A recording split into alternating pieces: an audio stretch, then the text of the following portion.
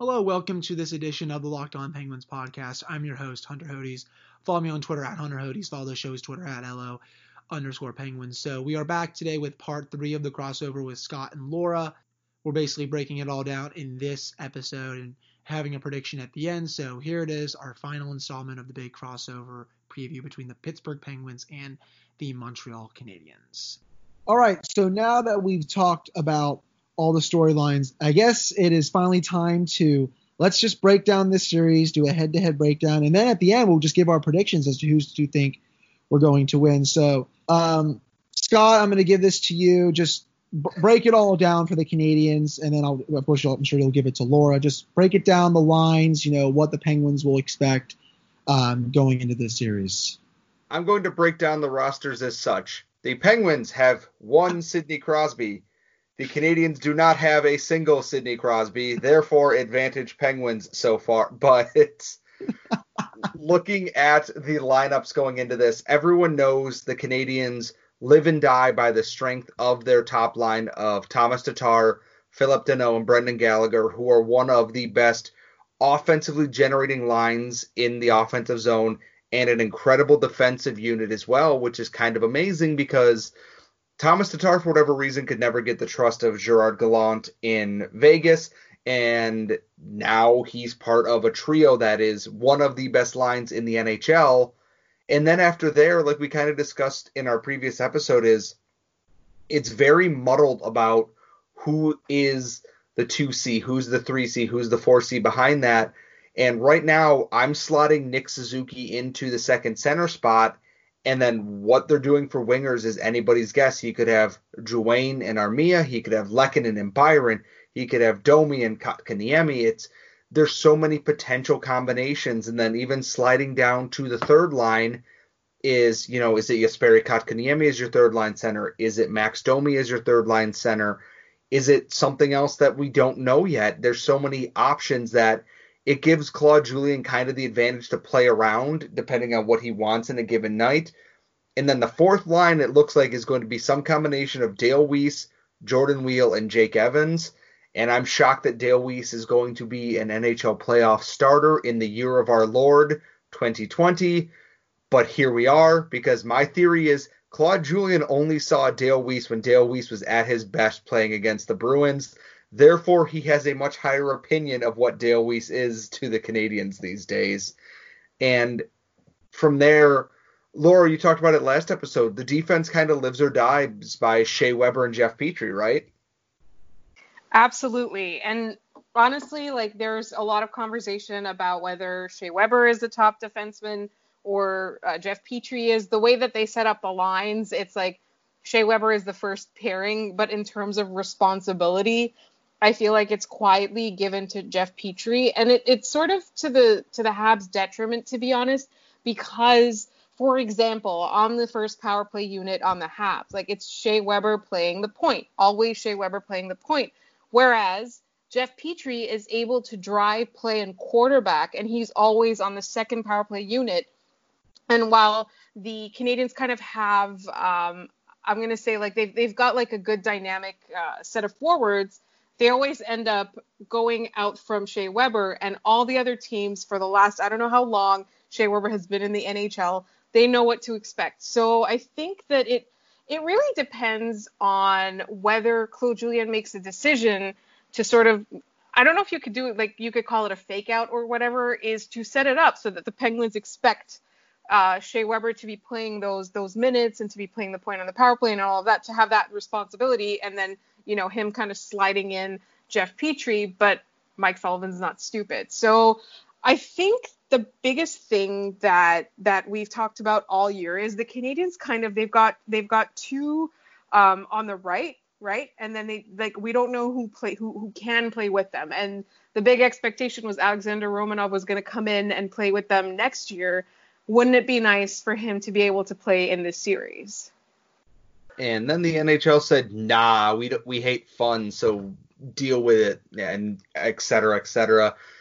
As good as the Canadiens are on the right side, the left side is a constant hodgepodge of Ben Sherratt, Victor Mete, and Brett Kulak, but now there's also players like Gustav Olofsson, Xavier Ouellet can play on the left side. They've had some of their younger guys who play on the right on the left-hand side.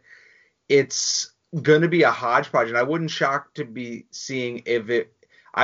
shocked to see a different third pairing from the Canadiens every single kind of game going forward. It's such a crapshoot that they're hoping Romanov can be that guy that steps in, or they hoped he would be the one that would step in this playoff and get that experience, but obviously that's on hold now till next year.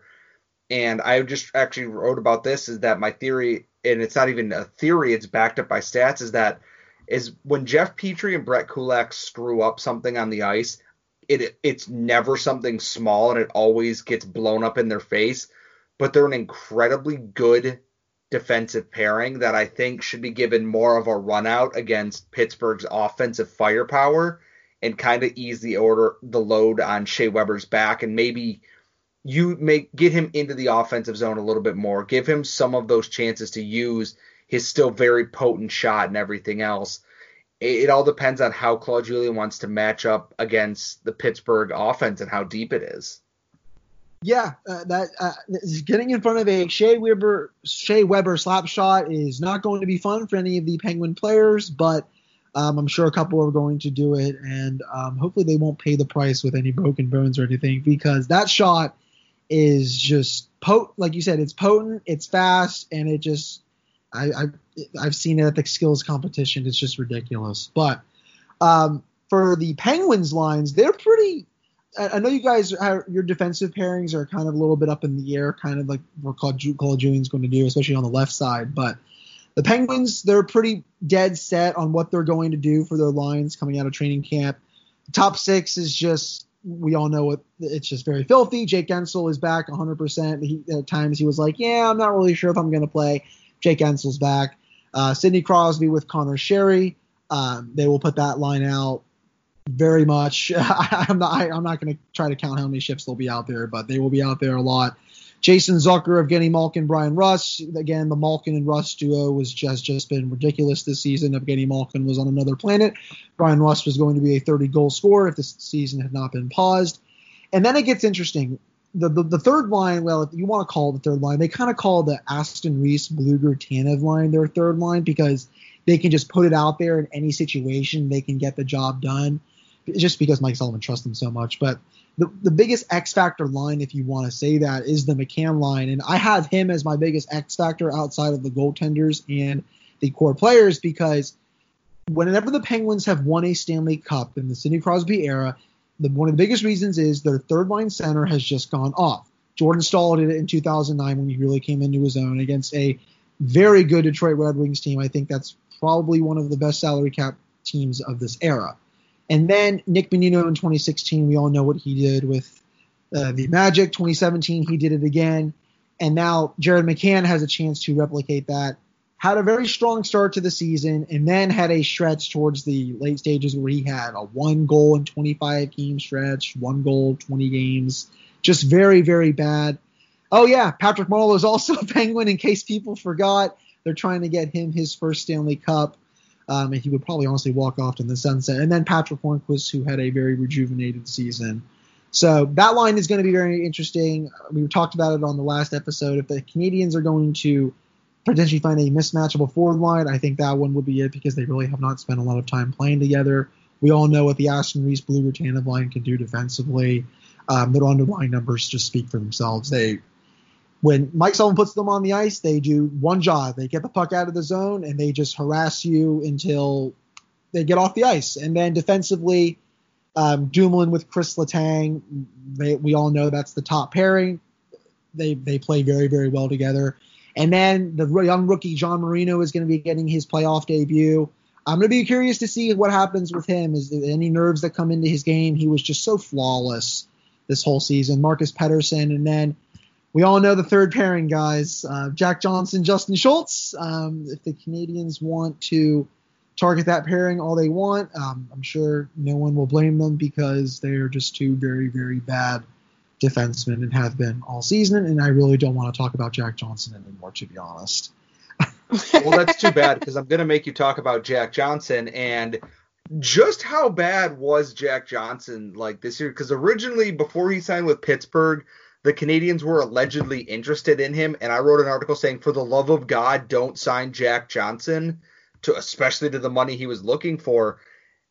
As low as expectations were coming into Pittsburgh, has he fallen short of even those expectations already? Oh, absolutely. Yeah. He's a tire fire. That's really just what he is. He makes the dumbest errors on the ice that I scratch my head at. He can't keep the puck in at the blue line, makes bad pinching decisions. There was a time during this season where honestly his underlying numbers were above 50% this was a short little sample size with Justin Schultz because, wow, they were getting sheltered minutes and going up against the third and fourth lines of teams, which Mike Sullivan was able to control because they were on home ice and they have last change. But he's just not good. And they have 3 more years left of this albatross of a contract for reasons why I don't know why Jim Rutherford decided to do it. Seattle, Ron Francis, if you're listening to this podcast, we can offer you Jack Johnson with a sweetener involved too, if you would like. But he was just below 47% Corsi fan percentage this season. Last year he was 45.8. He's been that way for a long time. They knew what they were getting in him. It's nothing but bad. And it didn't help the matters when Justin Schultz was just as bad. So, I'll say it again. The Canadians want to create a mismatch or create one big one. You go after that pairing. Jack Johnson will make a mistake that'll probably end up in the back of the Penguins' net. Justin Schultz was part of that. He had a resurgence in Pittsburgh after kind of unceremoniously being dumped by the Oilers, who shockingly misused his talents. Did his injuries, that he suffered in Pittsburgh and just time away from the ice kind of set him back a little bit? Or was he never as good as his resurgence made it seem? Yeah, he was really good in 2015-16. That's when they started him off giving him sheltered pairing minutes. And it actually worked because he was playing with Ian Cole, who I felt was pretty underrated at the time. A lot of the Penguins fan base kind of overrated him, but that's a discussion for another day. Then 2016-17 comes. Chris Letang is basically done for a lot of that season. That was his best season of his NHL career. He had like a 50-point season, got paid right after that season, played like a top 4 defenseman, and then had a good start to the next season. Then the injury starts. He breaks his ankle, comes back, just is not the same. Then the next season gets hurt again, comes back, not the same, looks a step slow. Then this season, I think he got hurt again for a while, just not the same. He just hasn't been the same for a couple of years now, and it's a clean slate now. I'm going to hope that he plays maybe even half of what he did in 2016-17, but I'm not really going to get my hopes up for it. But it's been hard for him. I kind of feel bad. This is a contract year for him. He was probably hoping he could get a raise from his $5.5 million per. I'm not really going to I don't really think he's going to. But I did want to ask both of you. So there's been this discussion, of course, about Carey Price. Oh yeah, teams are still afraid of him, and his numbers the last couple of years have gone down a bit. How was his? I didn't get to watch as many Montreal games as I could this season. How was his game this season for the most part? Is it the numbers deceive it a little bit, or is he still one of the elite goaltenders in this league, or has he truly fallen off a bit these last couple of seasons? Well, he has a nightmare November now. Every season, that's kind of his thing now. Is that at the beginning of the year, all the hopes kind of rest on Carey Price, and then it's really he has an awful November, abysmal. I don't even. It's soul crushing. That's how bad it is. But then if you were paying attention, and the problem is the Canadians weren't putting up the results to back this up, but after that, in December and January, he was playing phenomenally. You look at him or you would look at him. I don't know what he's like right now, but you would look at him and you would be like, I'm seeing the old Carey Price, night in and night out. He would keep the Canadians in. And so the problem kind of it was goaltending in November. Early on when they struggled, it was because they weren't getting the goaltending. So any mistake they made was ending up in their net. But then when he was playing better, it's that the Canadians started making it was like a larger volume of mistakes if you want. And so, at some point, like a lot of the times the goals he was letting in, like any goaltender would, like they were mostly not his fault. And unfortunately, how well he played in December and January were kind of overshadowed by the fact that the Canadians weren't able to score. There was no defensive coverage. And so they were still losing games. Yeah, games were, 3-1, 2-1, or 2-0. Like, Carey Price makes 35 saves, but lets in one goal because the penalty kill sucks, and everyone goes, well, what the hell, Carey? And it's like, can he score goals too? I'm sure that he can. He's talented enough. We talked about it in the previous episodes, or whether or not the special teams can work for the Canadians. If they can get the penalty kill to be even remotely passable, they're going to be fine, because Price usually stops like 98% of what he sees, give or take a few ridiculous things against. And he's not the guy who won every award in the NHL anymore. Like, he's still very good, though, in that, like Laura said, his December was, you want to try and score on Carey Price, you better do something really damn amazing to get a puck by him, because he was just in that mode where he made everything look easy. Coming across, glove, easy. Cross-siding across, get it with the toe, easy. Everything looks simple to him. But when he's struggling and second-guessing his defenders, you can tell, because he'll be cheating and he'll be out of position, or his defenders will be falling on him. If he trusts his defense in front of him and just kind of gets into that mode, it takes a lot to beat Carey Price, and it's a matter of, he's been away from the ice for, 4.5 months coming into this. Can he get into that mode enough to win 3 out of 5 games against a very good Penguins team now? Now that we have a little bit of a break, it is time to talk about RockAuto.com. It's a family business serving auto part customers online for 20 years. You can go to RockAuto.com to shop for auto and body parts from hundreds of manufacturers. The catalog is unique and remarkably easy to navigate. You can quickly see all the parts available for your vehicle and choose the brands, specifications, and prices you prefer. Best of all, the prices are always reliably low and the same for professionals and do-it-yourselves. Why should you spend up to twice as much for the same parts? You can go to rockauto.com right now and see all the parts available for your car or truck. Amazing selection, reliably low prices, all the parts your car will ever need. That is rockauto.com. Yeah, I'm gonna hope that this December Carey Price does not turn into more God mode for during this 3 out of 5 series, because I've seen firsthand what a God mode goalie can look like.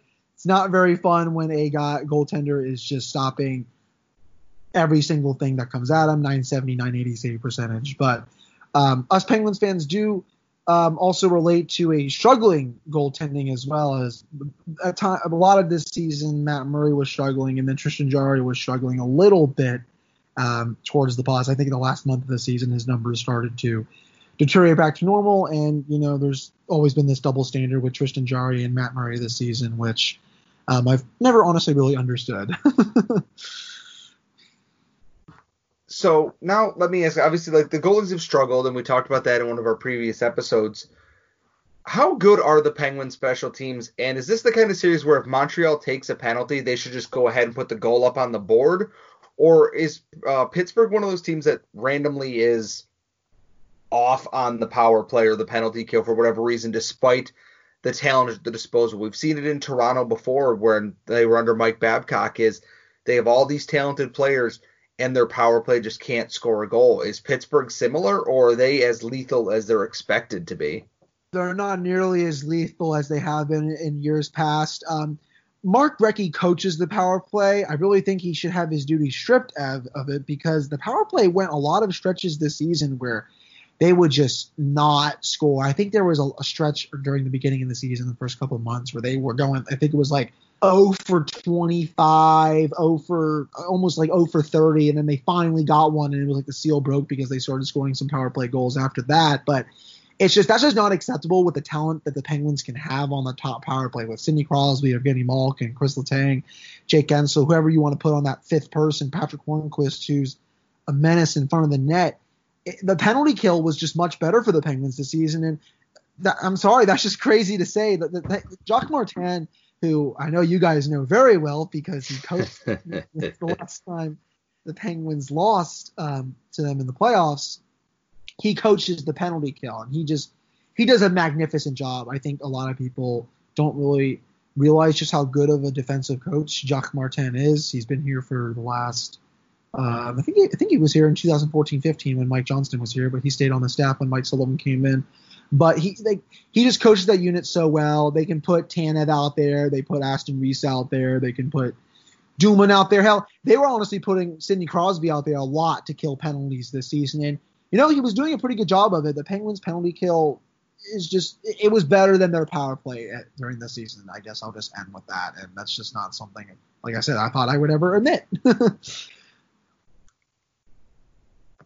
I feel very jealous of teams who have functioning special teams at one point or another, because the Canadiens' whole thing was weird. Is there was a time when their power play was very good, and then they just defaulted to, what if we just give the puck to Shea Weber every time, and then the penalty kill just never got better at all. And Montreal plays that style that they want to hold, they want to slow the game down a little bit. Claude Julien's thing is to kind of clog the game up a little bit, and they can do that with some of their players, but do you think if they opened up with players like Nick Suzuki and Jonathan Drouin and Max Domi, who are very talented and high skill players, if they open up with those players against Pittsburgh, are they going to have more success, or should they be trying to use some of their Yoel Armias and their Arturi Lekkins to kind of grind the play down and slow down a little bit to, slow the play down and try and, mitigate Crosby and Malkin as much as they can? I think, honestly, your first option, because, those are the players that could give the Penguins fits, especially on, their special teams and on the power play. The Penguins they give up shorthanded goals because of stupidity with plays at the point. They're forcing passes. Those players that you said in your first, with Gallagher and all those players, it's just, those are the kind of players that you can just put out there, and they'll be even more dangerous, because the Penguins they try this thing. They always just try to force passes on the power play, and it's just very, very annoying. And when they do that, they shorthand breakaways or 2-on-1s, and it's just, I don't get why they've done it so many times, but I've tried to figure it out. I try to go back and watch the tape on it, but Mark Recchi coaches the power play, and hopefully he'll take that into consideration when he sees what players Montreal can put out there who are very, very quick. It'll be truly interesting to see whether or not Montreal can get some of their skill players free in this, because obviously they have the talented players. It's just a matter of, can Drouin be up to the level that we know he can be at? Where is the next level for Nick Suzuki? He's been very good in his rookie season. What's next for Jesperi Kotkaniemi? There's so many questions that it's like, as much as I'm rooting for Montreal to lose and get the lottery pick, I want to see them do something interesting, do something different, give the kids a chance to go and show what their skill is, because they're the future of this team. And as much as I love Philip Deneau and Thomas Tatar, eventually those are going to be guys who are replaced by Nick Suzuki and Jesperi Kotkaniemi, and then Cole Caulfield after that, whenever that day comes. See what the kids have in this series too. Like, obviously, you know how good the top line is going to be. We both know, we've agreed on that. Now see what your skill players can do. Even if you got to try and line match to get them away from those top lines, make something happen and make it to get them out there. Let them showcase their skills, especially Drouin, who was very good at the start of the year and then got injured. He's had all that time to recover. If he comes back with that ability that he had at the start of the year, I think he could shock a lot of people in this. Yeah, I was going to ask about Drouin, because when you acquired him for Sergachev, some people were like, oh yeah, this was just the winger the Canadians needed. And then, he had some injury problems and he would still produce. But, he got to that level in 2016 against the Penguins. I think some people have forgotten over the years. He was, I think, Tampa Bay's best player that series. And I know this is 4 years ago, but still, he was just a lightning rod, just everywhere, just beating the Penguins everywhere he went, just scoring it well. And like you said, if he can get to that level, back to that 2016 level, that's going to be a big problem, I think, for the Penguins that they maybe do not expect to happen. Yeah. And now I kind of have to ask, obviously we know how good Crosby and Malkin and all these players are. Who is your kind of unsung hero who has the potential to kind of surprise in this playoff? I think because everyone knows Crosby's going to be good. Everyone knows Malkin's going to be good. Everyone knows Chris Letang is capable of being great as well. Who is the the unsung hero, the underlying player waiting to break out in this series? It's between two players. Jared McCann, he's been dying to break out of this slump that he was in. I know it's clean slate now, so we don't really have to say he's breaking out of it, but still, 1 goal in his last 20, 25 games before the pause. He's such a key for the Penguins because he's the third line center. He's going to be the third line center of the future. He's centering 2 players that have really not played with him a lot.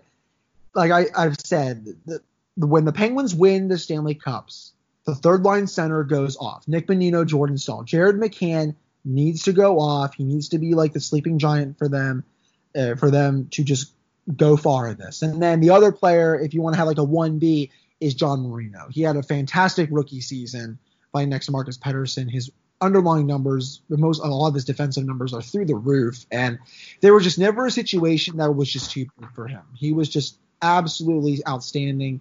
Night in and night out, did not look like an NHL rookie at all. He looked like a player that had been in the league for 3 to 4 seasons already. And this could be the start of his, even more, I think, of his big breakout party. And I'm not there yet, and I think not a lot of people are there yet either. But if he has a very, very good playoff against Montreal, and then if they win the series going even further into the playoffs, I think people could start to realize that he is the next Penguins' #1 defenseman when Chris Letang calls it quits.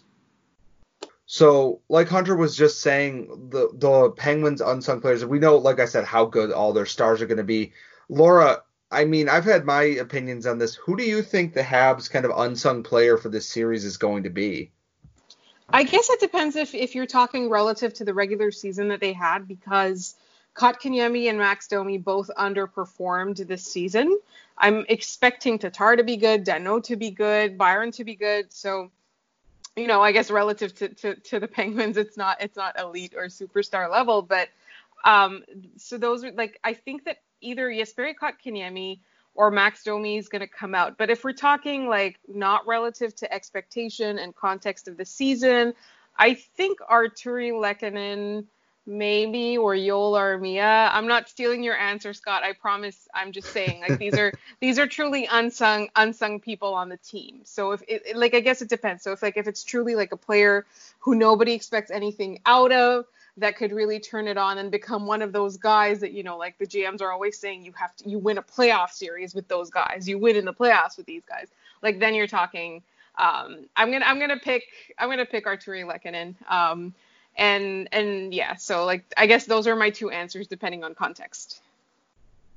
I'm right there with Laura in that Artturi Lehkonen proved in Sweden he was a playoff performer when he broke Daniel Alfredsson's playoff scoring record. He played really well the last time he was in the playoffs in Montreal, and I think this is a really good chance for him to show that he's got the type of play that is very much perfect for, nitty-gritty playoff hockey. It's not always pretty, but it gets the job done. Lehkonen does not score many pretty goals, but he just gets the puck to the net when he needs to, and that's, I guess, what's the most important right now anyways.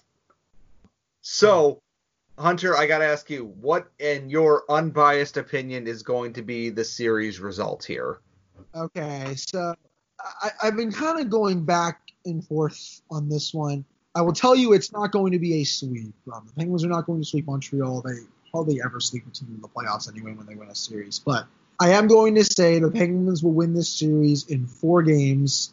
Montreal is going to win game 2, and then the Penguins will go on to win game 3. And then on Sidney Crosby's birthday, Sidney Crosby will score, and the Penguins will win that game because he is one of the most superstitious hockey players out there, and Sidney Crosby will get a birthday present. So I'm going to go Penguins in 4, but I think they're just deeper. I think they're a better team. I think the Penguins will do what needs to be done. They'll take care of business, and whoever they go up against in the next round, Boston, Tampa, whoever, that's who the Penguins will, I guess. Yeah. I don't think it's going to be a sweep either. I'm going to think Montreal steals one game somewhere, but I just don't think they can compete with Pittsburgh's firepower right now. I think it'll be a 3-1 series. Montreal might win game 1 or game 2, but I think Pittsburgh is going to absolutely just take over Crosby is going to be in that mindset where he just takes over the series at one point and just refuses to give it back. I'm cheering for the Canadiens to get a draft lottery pick out of this anyway. So, I'm not trying to be mean to my team, but I don't think that they have the firepower right now to pull off the upset, barring Carey Price turning in a ridiculous performance. My prediction is 5 games. I think the Canadiens are going to win 2. I would say that they'll probably win games 3 and 4. That's kind of my feeling. And then the Penguins kind of, in game 5 are like, all right, let's right this ship, or let's what do you call it? Not let's stop messing around, I guess. I don't know. But yeah, that's my prediction. It's going to be 5 games. It's not going to be fun for either fan base. It's going to be, I don't think it's ever going to rival like a Montreal-Boston ridiculousness kind of series, but there's definitely going to be shenanigans on both sides. And then things will go the way they were always meant to, and the Penguins are going to at least make noise. I don't know if they'll win the cup, but they'll probably make some noise, and the Canadiens will either get, the 9th overall or the 1st overall, and that's kind of how it's supposed to shake out anyway. So that will basically do it for our 3-part crossover series preview with Scott and Laura. I very much appreciate you guys listening to this. We will be back with regular episodes tomorrow, Thursday, and Friday to basically just preview it even more, maybe have a couple guests on before the real fun starts on Saturday at 8 p.m. on NBC Sports Network. And then after that, we'll be breaking it all down for you guys next week. So keep it right here on Locked On Penguins. Again, thank you guys so much for listening to this 3-part crossover preview, and I will talk to you all tomorrow.